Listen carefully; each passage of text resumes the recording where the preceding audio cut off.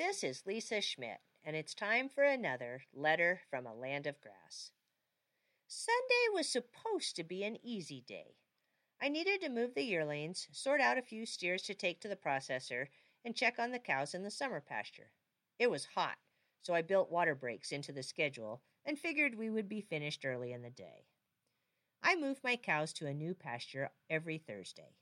This schedule doesn't meet the intensive grazing strategy that grass gurus tout as best.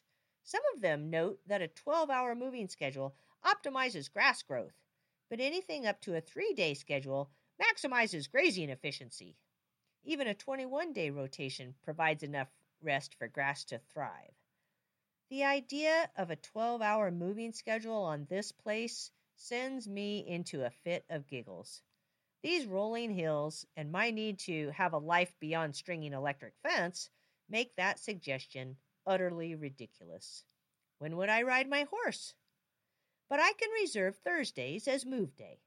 The cattle and sheep like to see new grass periodically. They recognize our routine, seeming to know when it's Thursday and time to move. They see me and my horse coming and wander toward the gate. But our routine changed this week. My daughter Abby and I are taking a trip to visit potential universities. We will be gone on Thursday. So instead of moving the yearlings last Thursday, I delayed their new pasture until Sunday. I plan to park the adventurous yearlings in a secure pasture in the middle of the ranch while we're gone. Big mistake. The sun beat down on our shoulders as we rode the horses out to gather the yearlings. It didn't take long to remember what heat feels like. We found a handful of yearlings in the pasture. The rest were nowhere to be seen. It didn't take long to remember how yearlings act like high schoolers. Abby glanced up at the horizon and spotted black ears. We turned the horses toward those ears, and as we rode closer, their tails flew into the air, and I swear I heard one yell, "YOLO! You only live once!"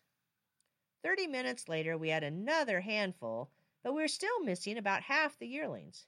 Apparently, they moved themselves last Thursday. Most likely, they decided to visit neighbors to the south or west.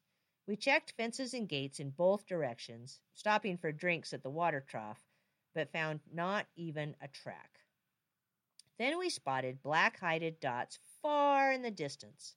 The sun glinted off some metal near those black-hided dots. I wondered if my wandering yearlings had caught the attention of a farmer with a ripe, unharvested crop. I checked my phone for messages. Nothing. I wasn't sure whether to be relieved or worried that I still couldn't find my yearlings.